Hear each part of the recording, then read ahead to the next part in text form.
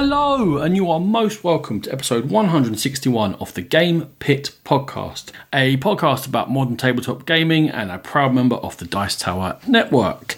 My name is Ronan, and I'm going to be your only host for today. Much as I've been missing for the past few months due to a move of house and a promotion and some other stuff going on, Sean now needs to take a step back for a while, sort out some more important and real life stuff, let's be honest, and you're going to be hearing from me for the next few episodes, or at least the next couple, and I hope that's going to be entertaining to you guys. Stick around. What I'm going to do though is, you're used to hearing from Sean and I. Generally our reviews tend to run a bit longer. It's just been our style since we started 8 years ago. With just me talking, when I listen to one person talking about games, unless they're very, very good, and I'm not, they're going to sound like a dictator, because Sean and I pick apart lots of aspects of games and we throw questions at each other, and it can go on for certainly the first couple of games we do in an episode and the heavier games we play.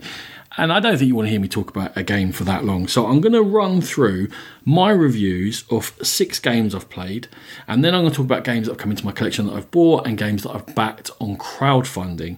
Now, the 6 games I've played, these ones, because I haven't been around for so long, I'm sure you will be missing me. We're going to go back a little bit. We're going back a few weeks, and I'll cover some from there. And the next episode, I'll start trying to catch up. And over the next few weeks, I'm going to catch up on the plays over the past 3 months or so, and just give you a few quicker reviews of those games. Hopefully, I can get Sean in for a top 10, possibly. I'm going to try and twist his arm. And also, at some point, we've got to do a review of 2020, which is going to be as odd as everyone else's is. But we're not going to keep talking about how strange it was. We've played some of the games from that year, so we're going to give you our usual review from there, and I'm definitely going to try and get Sean along. So, I said I'm not going to take too long. Hopefully this will be a shorter running time than usually, unless I really climb up myself. I'm going to kick into my first review. And the first game I'm going to review is Red Cathedral, 1 to 4 players. It says about 90 minutes playtime. I think that's even higher. I think it plays a bit quicker than that. And the designers are Israel Sendredo, Sheila Santos, and it comes from Nidavellir Games. And Red Cathedral is all about building St. Basil's Cathedral in the Kremlin area of Moscow, the Kremlin fortress. And the way the game works is, there's a cathedral plan that's laid out, and depending on the number of players, that's going to be different, and it varies as well within player counts, so it doesn't always look the same. And what that is a series of cards that are laid out in a certain number of towers, and they comprise bottom sections, middle sections, and top sections. So that's already designed for you. So you're not the architect of the cathedral, but you are the builders, and competitively, you're going to be racing to complete those different sections of the cathedral. And in fact, the game will finish when someone has completed all 6 that they can possibly claim. So it scales nicely for the different player counts. Mechanically, it's really all about dice selection in order to gain different resources, and then take an action. So you take an action to select the dice to take one of the resources in the game, or you can take an action to deliver these goods to the different cards which comprise the cathedral. When you've delivered everything that a card needs, it flips over, and that's going to help you score points. In terms of the dice selection itself, there are different colours of dice, and one of which is associated to yourself, and you're going to move one around a circle. There are 8 spaces in the circle, and the 8 spaces all correspond to 8 different resources you can collect. And when you move a dice, you move it according to the number of pips that it's showing. You move it that many spaces clockwise. Then when you get to that end area, the number of dice in there is going to tell you how many resources you get. And for some of them, like gold and gems, the more valuable ones, you're only going to get 1 per dice in there. For more common ones like stone and wood, you're going to get 2 per dice in there. And then you're going to roll any dice that are in that area. The other thing you're going to get to do when you're doing that, and you're going to collect those resources, is that there are actions associated, and there are 4 different actions, and they're each associated even with 2 spaces on the board, and they're called seasons, but it doesn't really mean anything than that. And they're ways that are going to let you break the game a little bit and trade resources around, or possibly earn a point here or there. And there are variations of those powers as well, another way in which the game slightly varies and mixes up a little bit. One of the interesting things about collecting these resources is that you have a workshop where you have to store the resources, and that's got limited spaces. Now, the more spaces you claim, or more cards you claim in the cathedral, the more space opens up for you within your board, within your workshop. But it still feels really tight. And this resource space limit is definitely part of the game. And it's definitely, there's a pull here between, you'd love obviously to hoard loads of resources and then grab certain cards, because certain cards score more points than others, or they give you money back to help you get in with your engine, because with money what you're going to do is you can upgrade your workshop, so that when you select a certain colour of dice to move around, you're going to be able to get a bonus every time you use that particular colour. And you can boost all the different colours and your own colour dice, but your own colour dice is more flexible because you can pay money to move that further. And the same with the white dice, which are considered to be neutral. So you're going to have a little tiny bit of an economic engine. It's not vital, but it can help you. It can help you get more resources, but there's no point just grabbing those because you're going to run out of space. And it's going to force you to choose cards you would love to hang around and wait for the highest value ones, but you can't always wait for the highest value ones. So getting those resources onto the cards, completing them, flipping them is going to score you points. But also within these towers as they build up, as I said, it's split into different towers and they're of various different heights. Once a card is completed and flipped, each card has got space for ornaments, and their doors or windows or a golden sort of setting at the top of the spire, depending upon which one it is, a bottom, middle or top. And you can take a turn delivering not just goods to the cards, but you can deliver in order to make ornaments. Now the way this is all interesting is because the scoring comes at the end of the game, and it's a majority scoring, and whoever has built the majority of each tower is going to get the full points for the tower based on how much of it has been built. So if a tall tower has been completed, it's going to be worth way more points than a shorter tower that hasn't been completed. And you get area control points, if you like, in order to score the victory points by building sections of a tower, but also by having ornaments on there. And putting ornaments on, you can put them on anyone else's. And having built a section gives you sort of 2 area control value, but having an ornament gives you 1 area control value.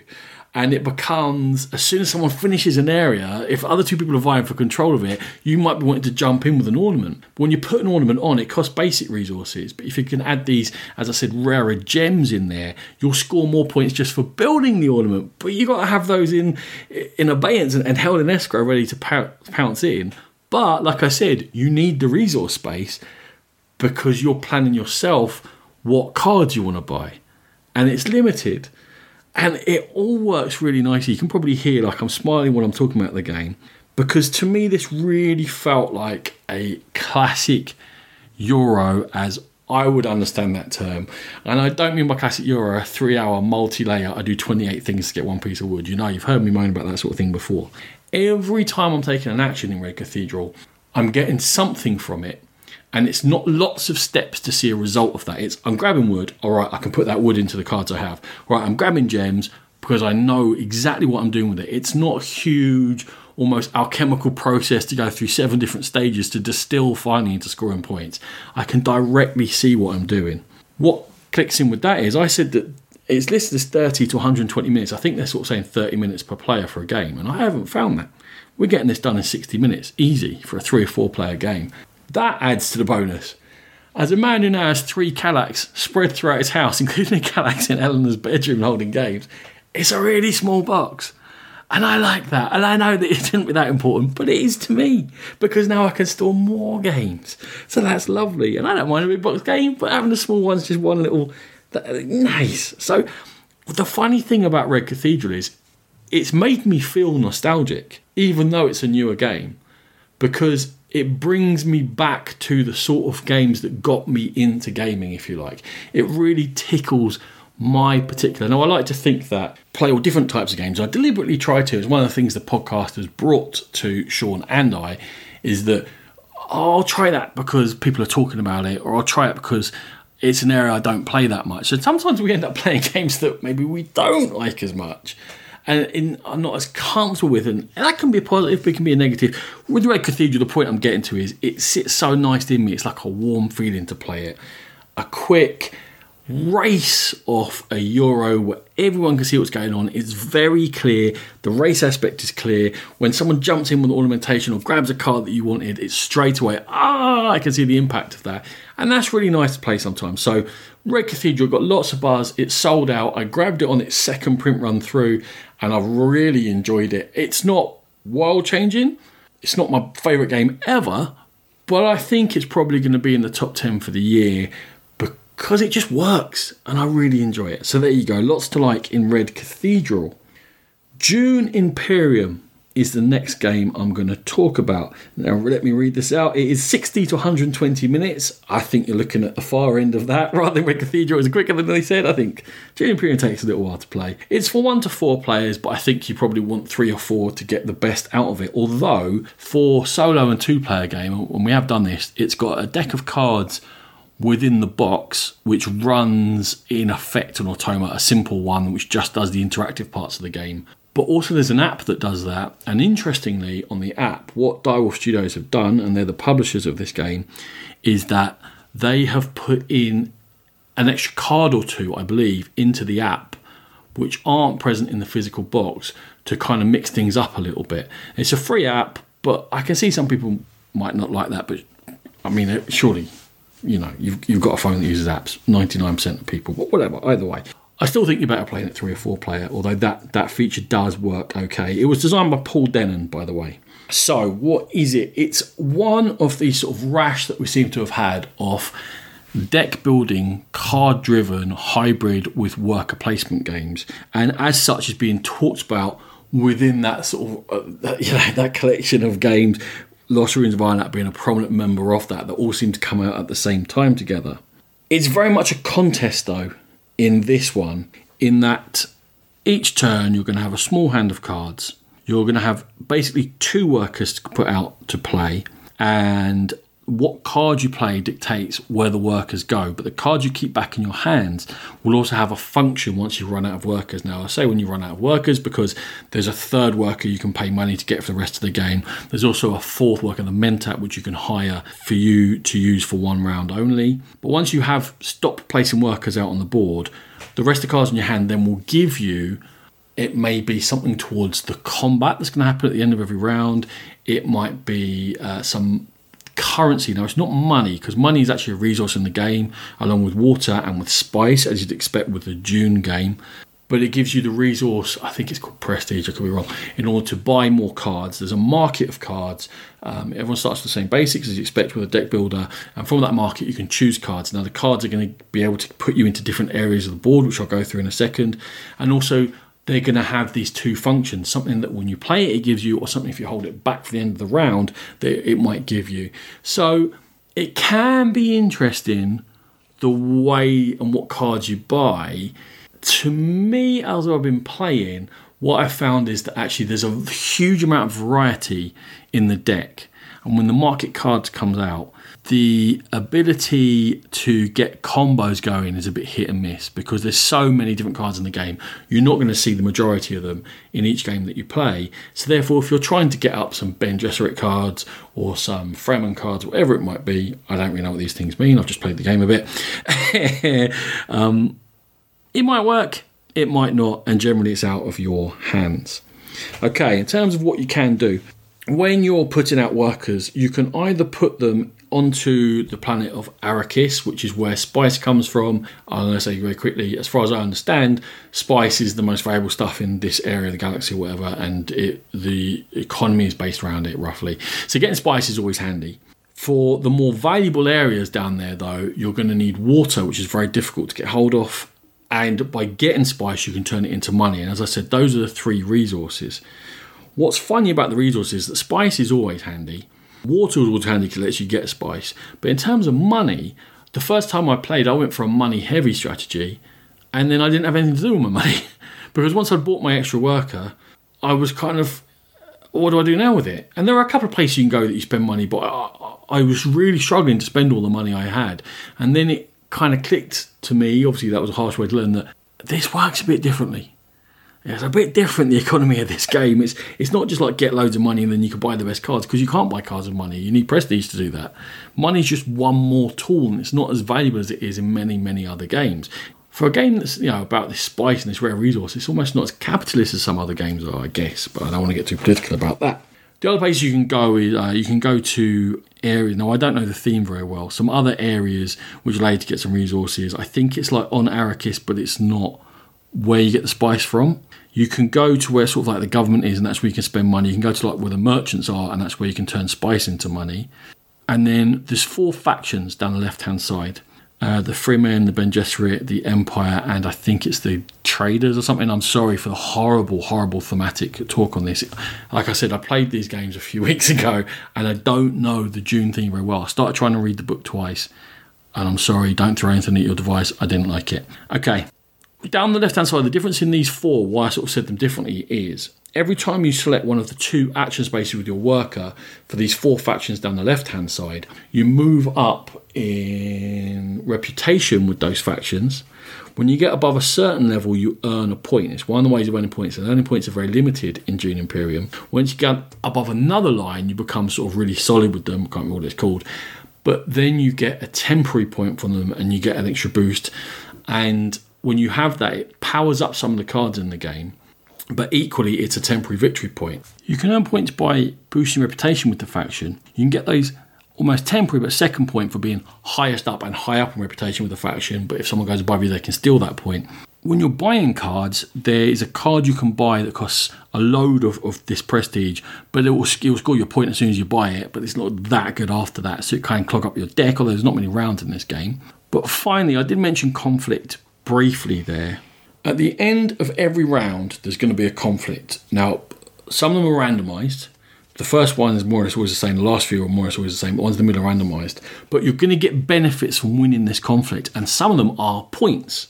But it's the first player to 10 points at the end of a round who will win the game. Or if someone's got to 10, whoever's got the most points. And as you can kind of hear, you've either got to get a reputation, or you've got to buy these cards which are hard to get, or you have to win those conflicts. And when you get to the second half of the game, those conflicts can be 1-2 points usually. And it becomes very important. And this is where a lot of the player interaction comes from. Obviously, in any worker placement, when you place a worker down, you block everyone else out. That's part of the interaction. The way this conflict works is that you have to hire troops in by certain actions. But whenever you go to certain action spaces that have conflict swords on them, you can then add in soldiers into the conflict area. And there's definitely a rhythm to that, an ebb and a flow.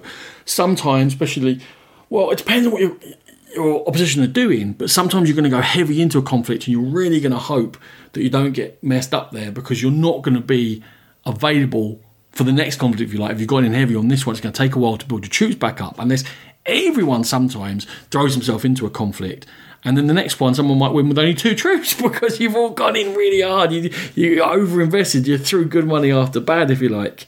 What's another twist to this is when you throw those cards down at the end of your turn, they can add power to your troops, depending on what cards you've bought. Also, there are these intrigue cards in the game, which, if you have more than 4, you kind of become vulnerable to a space that can nick them from you, so you don't want to keep too many of them. Some will score you in-game points. Some of them will let you sort of boost things you do during the game, and a lot of them are linked to conflict, because when we get to conflict phase, we go around the table and everyone gets a chance to play these intrigue cards from their hand. And they can swing a battle as well. So if someone's got intrigue cards in their hand, you kind of know they're plotting something, but is it just in-game scoring, or are they looking to come in on this fight? They have to be involved in the fight for them to be any use, but some of them can be very powerful. So you do, or I do, get that feeling of the back and forth, that there's stuff that's going on which is open to everyone, but there's also stuff going on in the background. That's as much of a theme of Dune as I'm interested in. And it works for me. And to be honest, the whole game works for me. But it's odd. And the oddness kind of makes it hard to love, because that economy works strangely, because there's a direct conflict for points in grabbing them, in all the ways of grabbing them mostly, but it's a Euro game. It really is a Euro game, even though I'm saying there's all this swinginess and stuff like that. And the rhythm of it is very odd, and you get very few actions really in the whole game, and you're limited in your actions by the cards you have in your hand. And it feels like the sort of greater forces at work, and you're not fully in control of your own destiny, or maybe that's just me being bad at the game. And it is an odd duck, and some people I've played with have been like, oh, I'm not sure about that. It's grown on some people, it's fallen away for some people. For me, I've always quite liked it, and I'm still staying here saying, yeah, it's a good game, it's an odd experience, but I quite enjoy the process of it, and it feels different to anything else I've played. So I'm going to keep Dune Imperium as a sort of, I don't know, an odd addition to my collection, if you like. I don't know that it was the clearest review ever. It's almost one of those, you're going to have to play it, but also be aware that each of your plays can feel quite different, and you're going to have to find your own path through each play in order to be successful. Now, okay, let's move on. These 4 are going to be quicker reviews, I promise you. The next one I am going to review is from Capstone Games, the darling of many people in the industry, and rightly so. But this one is Curious Cargo, not one of their bigger releases. Now, Curious Cargo is like a 2-player distillation of, I think, Pipeline, or certainly takes some of the ideas from Pipeline. This one was designed by Ryan Courtney, it's for 2 players only, and it takes 30 to 60 minutes. What it's all about is that you both have your own blank factory floor where you're going to put tiles onto it. What you're trying to do is create a network of pipes of 2 different colours, of red and blue. And they're going to run from these machines which are already pre-printed on your board. And you're going to try and connect these machines up to loading or receiving bays on either side of your own board. And your loading bays on the left-hand side are going to have trucks come up to them, get loaded up with these goods, these red or blue, depending on what colour of pipeline's connected to it, and then drive on to the other players' receiving bays, where they're hoping to have their pipes connected to the right colour of the right arrival of a colour good in order for them to receive that good and score points. The trucks come in different sizes, so when you're taking the truck via cards, you're kind of being careful. If I take a 5-1 in here and it pushes that 3 in front of it, where are the empty spaces going to be adjacent to? Will I be able to put the goods from the machines into the right slots on these trucks? And then equally, if I get the next one and I push everything forward, am I lining up so that my opposition is going to take the right colour off these trucks and it's going to benefit them? There's score tracks, but they're sort of odd score tracks in that there is a scoreboard, but they've got different tracks on it, and you move up the tracks, but you don't score directly what you've moved up. It doesn't tell you what your points are. As you move up, you get some benefits by being able to draft more tiles or get trucks or whatever. And then at certain points, you're going to score a point for being at a certain area. And also they're the timer of the game. Once a certain number of goods have been pushed out and received, the game is going to finish. Why am I slowing down and muttering over this? Well, firstly, Curious Cargo was brutal to learn. The rulebook is incomplete and is absolutely full of assumptions. And it mentions things and it doesn't tell you what they are. And it just assumes you're going to work stuff out. And that happens a few times. So I didn't enjoy the game. I didn't enjoy the process of learning the game. I found it very difficult. I went on BGG, I asked a load of questions, I got some answers back. That clarified some of the minutiae for me, but the flow of the game and how to score points was still very obtuse. I think the graphic design is really bad, especially for how am I getting rewards from what I'm doing. I don't really understand and it takes a while to click in. From there, it then becomes really difficult to teach because as you're explaining it to the other player, there's not those visual aids that are clear for them to understand and go, oh, I see exactly that. I see that exactly here. I'm going to give you an example about a game that I'm going to review in a few episodes' time. Shawnee and I played it recently. And you get bonus points for getting to a certain level on a track. So let's say I have 7 points, I get a bonus point. Or I get 8 smiley faces, I get a bonus point. It's not marked on the track. There's no difference on that track to tell you, right, this is the point. First person to get here gets a bonus point. It's that sort of thing. I know that's an example of a different game, but it's that sort of thing is throughout this whole game. Nothing's there to help you. It almost assumes that you're familiar with this game, but this game is very odd and it's very difficult. And the actions are really very limiting. You're just doing very, very small gains every turn. You've got a very small number of tiles you can choose from. The tiles are really obtuse. It's very, they wiggle all over the place. It's very difficult to make sense and get a network because they're rectangular. So there's, rather than having sort of 4 or whatever, there's 6 ways that the pipes can come in and out of. And they're of the 2 different colours. And I think I'm quite good at tile laying and route building. It's not something I struggle with or anything like that. And I'm saying quite good at winning, but I don't struggle to understand these games. I just found this tedious. I'm waiting for shapes to come in, and you can overbuild. So it might be a case of, right, okay, I'm going to overbuild here because I can't find the right shape to do this. So I'm going to build over it and start a different shape. And then you might get the tile that would have worked with the tile you've overbuilt. But you had no idea that was coming because you're dealing with very small numbers of tiles. Equally, you're dealing with very small numbers of trucks. So in theory, if I build my ports in certain areas in order to fill them up in certain ways, I should be able to do that. But I don't get to have much choice of what size truck I'm taking each time. So it was much more for me, just hit and miss, just push the trucks through. Eventually they'll fill up with some goods. And that was quicker than trying to be accurate and trying to wait and trying to do it well. It was just spam it, just push them through. It'll work out in the end anyway. And in terms of building my receiving ports, I wasn't strategizing that. I was just leaving as many open sort of possibilities as I could, and then waiting for the trucks to come to me, and then hopefully trying to fill in quickly. Oh, that one's going to come to me there, maybe. Oh, quick. And I never felt like I was doing anything clever. I never felt like I was in charge. I never felt like, oh, look at this network that I've built. I really enjoy this. I felt like I was fighting against limitations constantly. I found it frustrating. I found the scoring obtuse and unnecessarily so. I have seen it defended online, but to be honest with you, and this is just my observation, I have only seen it defended by people who really enjoyed Pipeline. And I've never played Pipeline, so I presume if you have played it, the knowledge of knowing that game will help you learn and play Curious Cargo. But if you haven't played it, certainly from my experience, honestly, I found Curious Cargo terrible. It was a really terrible experience, from opening the rulebook to playing it a couple of times to selling it. The selling it was the best thing because the fellow I sold it to was a very nice bloke and he sent me nice messages on Facebook. So, okay, there you go. At least it got me a link to someone who was very pleasant within our community. But Curious Cargo was a big, big miss for me. Right, fourth game I'm going to talk about is another darling that has been lauded in certain areas, certainly across the Dice Tower it has been, and this is Nidavellir. I know Sean wanted to be on for the review of this because I know that he likes it a lot. So that's his thought of it. What is Nidavellir? It is themed around a dwarf kingdom, and you are going to hire the most skillful dwarfs and the most prestigious heroes to build a battalion. And these dwarves and heroes come from different factions. And what happens each round is, I'll better tell you who it's from, by the way. It's 30 to 60 minutes. It was designed by Serge Leger, and it's published by, or originally, BlackRock Games. It's a French game.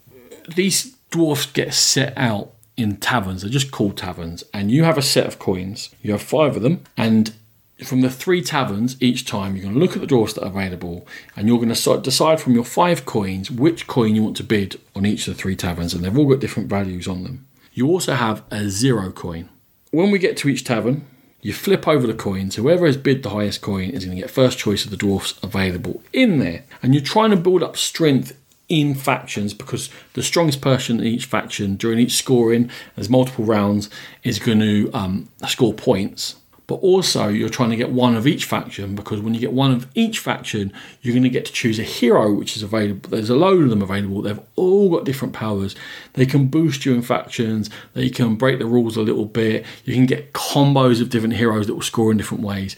And in this way, you're trying to decide yourself where I'm going strong, where I'm going weaker. Oh, and also by being the lead, you get special powers as well from the different factions.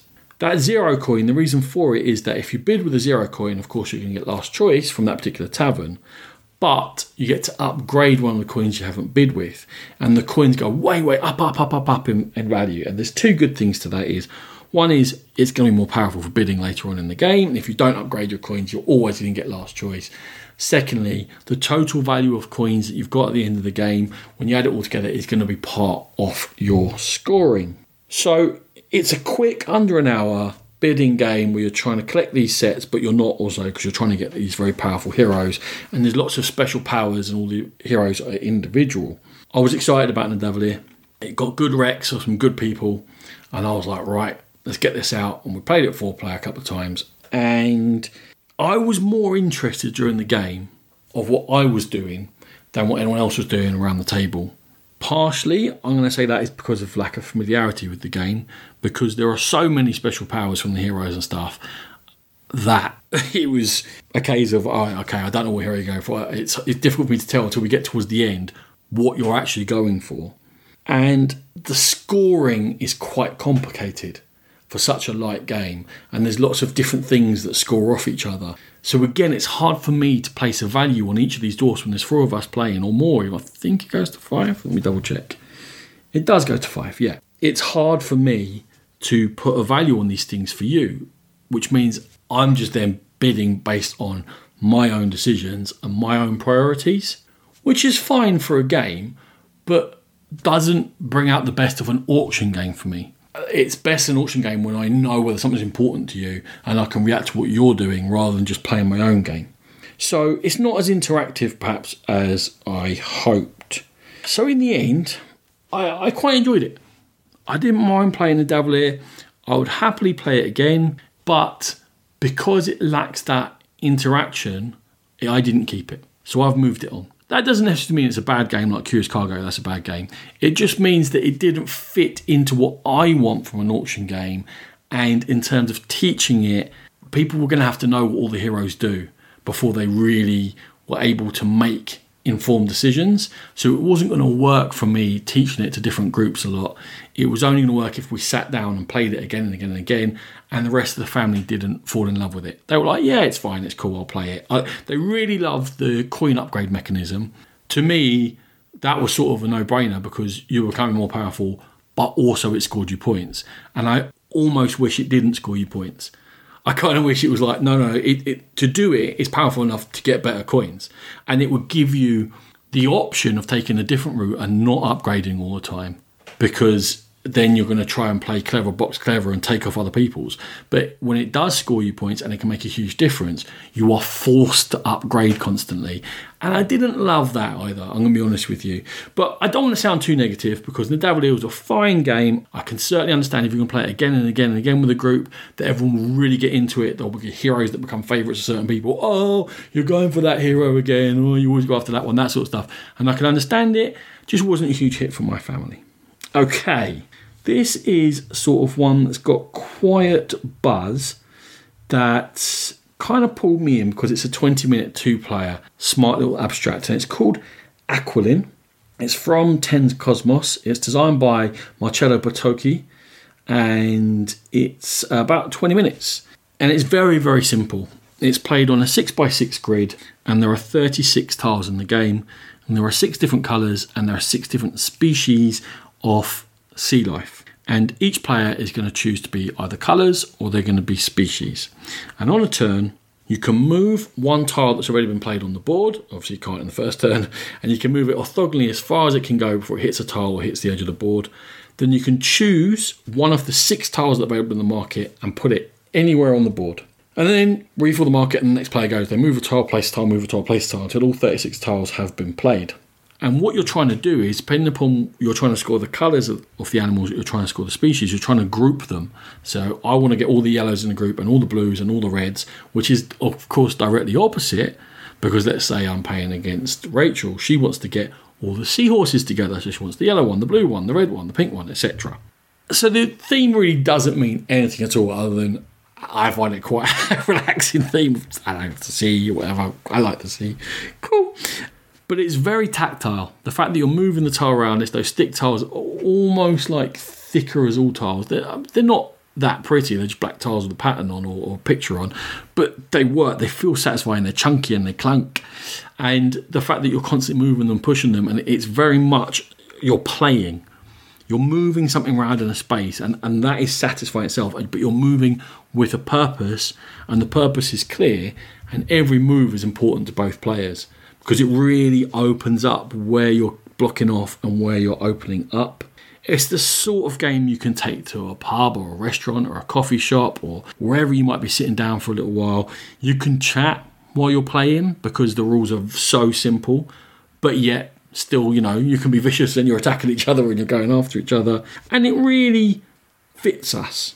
So between Aqualin and Nidavellir, if you took them as almost completely objectively, I'd be hard pressed to tell you which was the better game, honestly, because they both have their merits.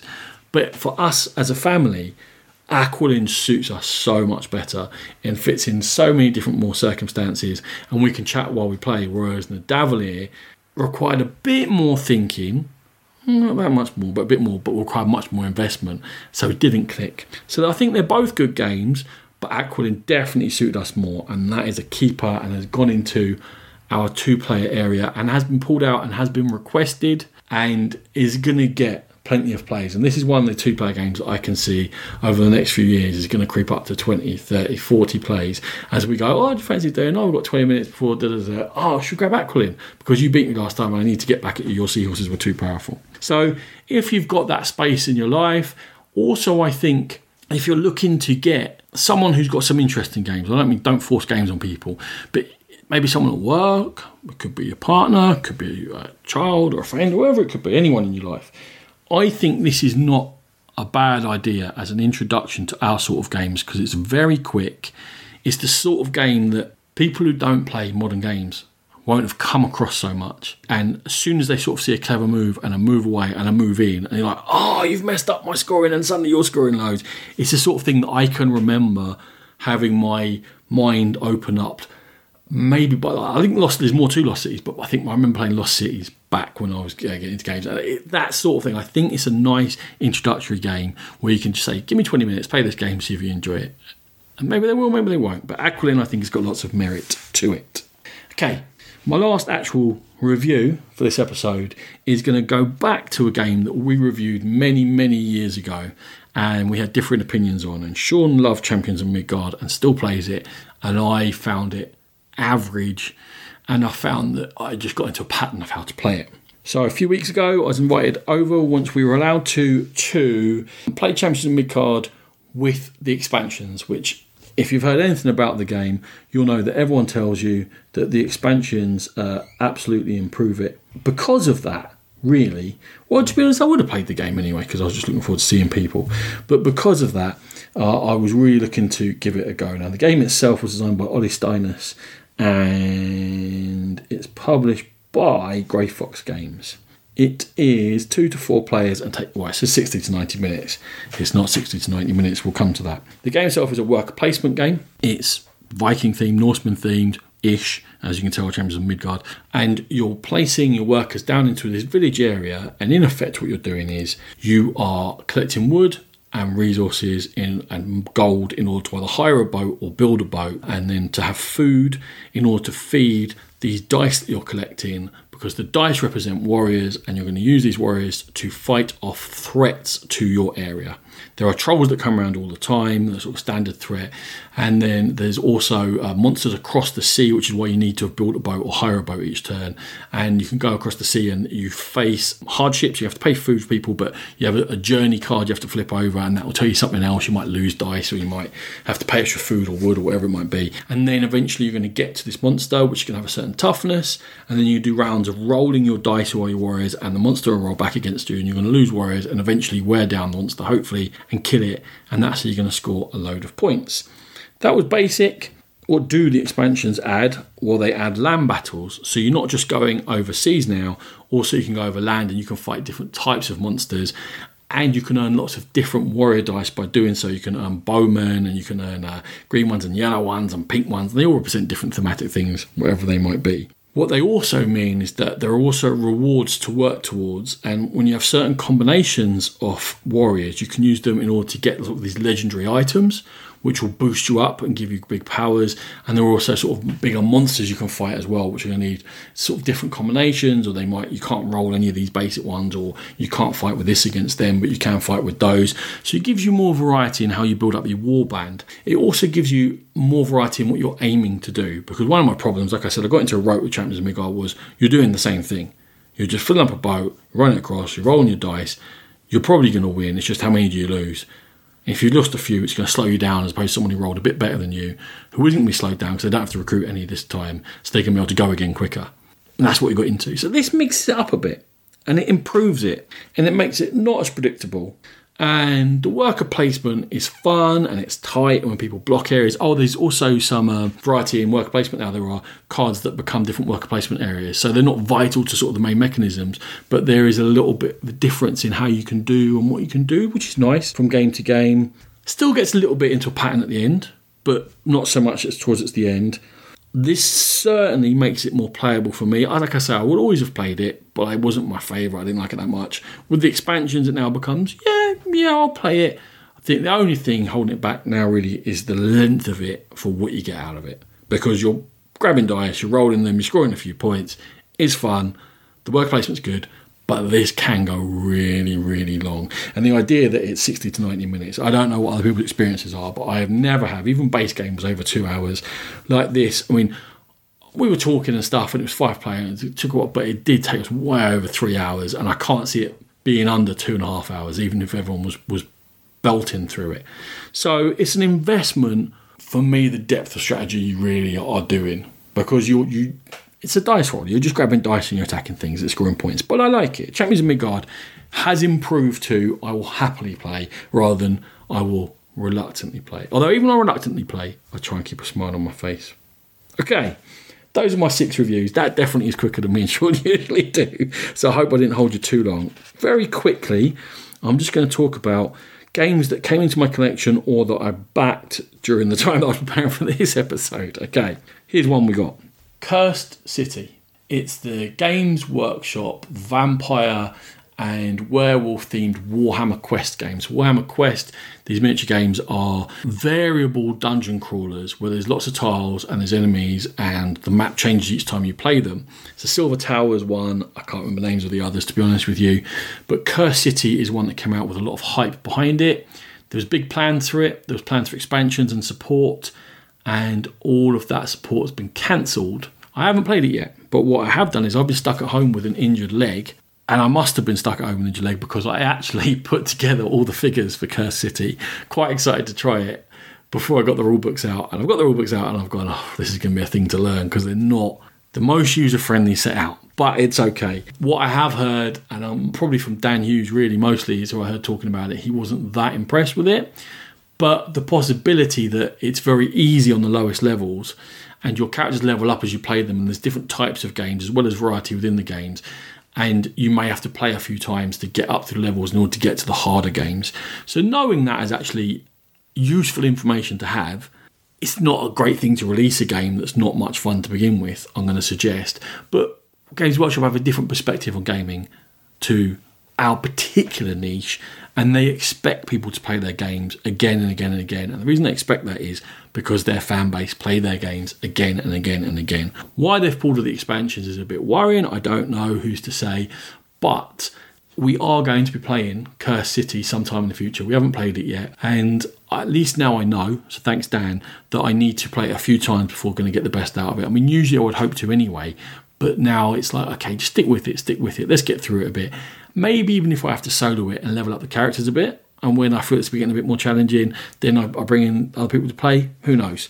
So Cursed City came in anyway. That was a promo copy by Open Games Workshop, who do support us, and we don't review many Games Workshop games, but there you go, they do support us, it's very kind of them, so thank you. Fired Up, this was also a review copy from Draw Lab Entertainment. This is a game about an arena, and there are different combatants within the arena. It's sort of a futuristic almost thing, and they're going to be battling against each other. But what you're doing is you get goal cards and you're trying to influence the fight somehow, and not necessarily you want something to win, something to lose. You just want certain things to happen, and during your actions you can play bets on things for sort of longer term goals, but you're trying to make sure that your short term goals for this round occur in order to score points. And it's much more about the betting and the interaction between the players than it is about, you don't have a fighter. None of the fighters are yours. You're just, I don't know, running a book or something, some sort of crooked bookmaker. I don't know. You just want to influence what happens. So we have played Fired Up. You're going to hear about it in a future episode. Rocket Men came in from Kickstarter, Martin Wallace game about the space race.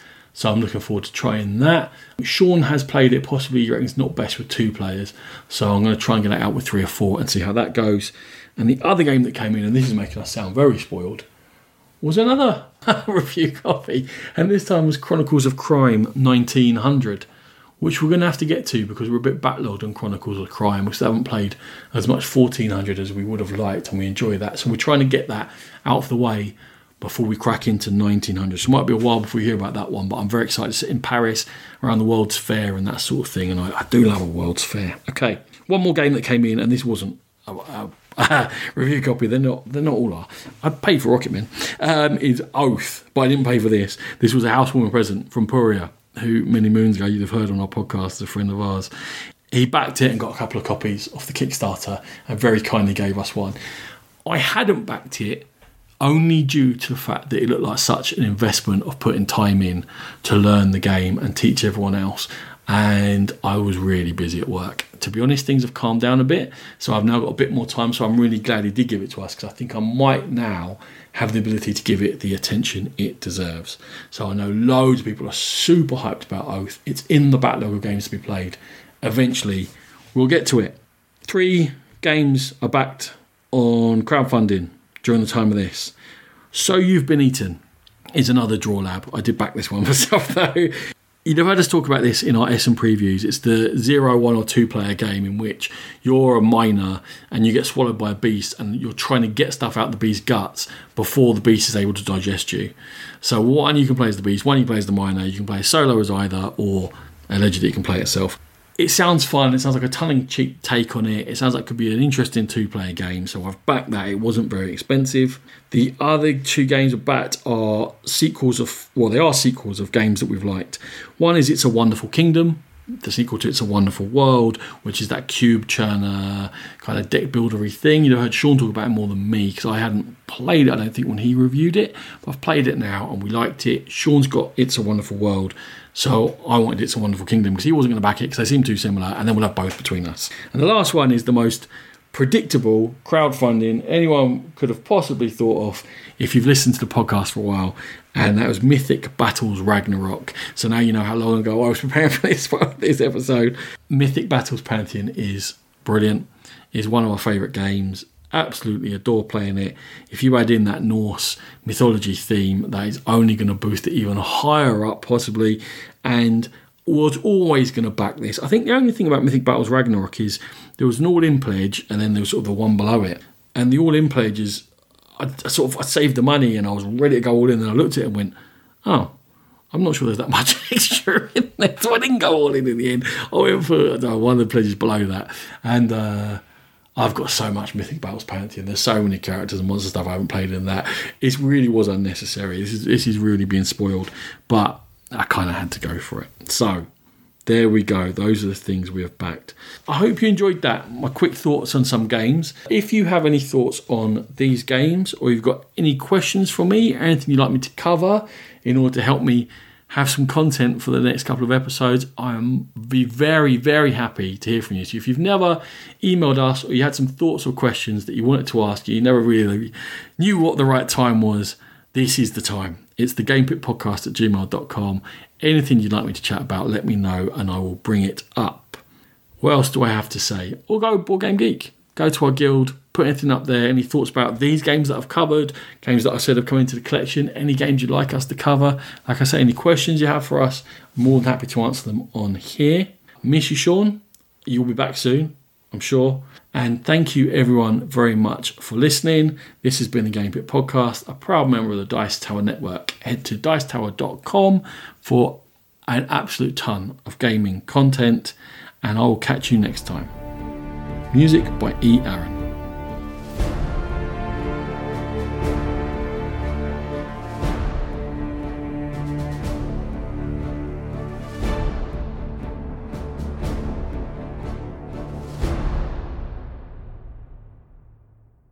Solo Boy.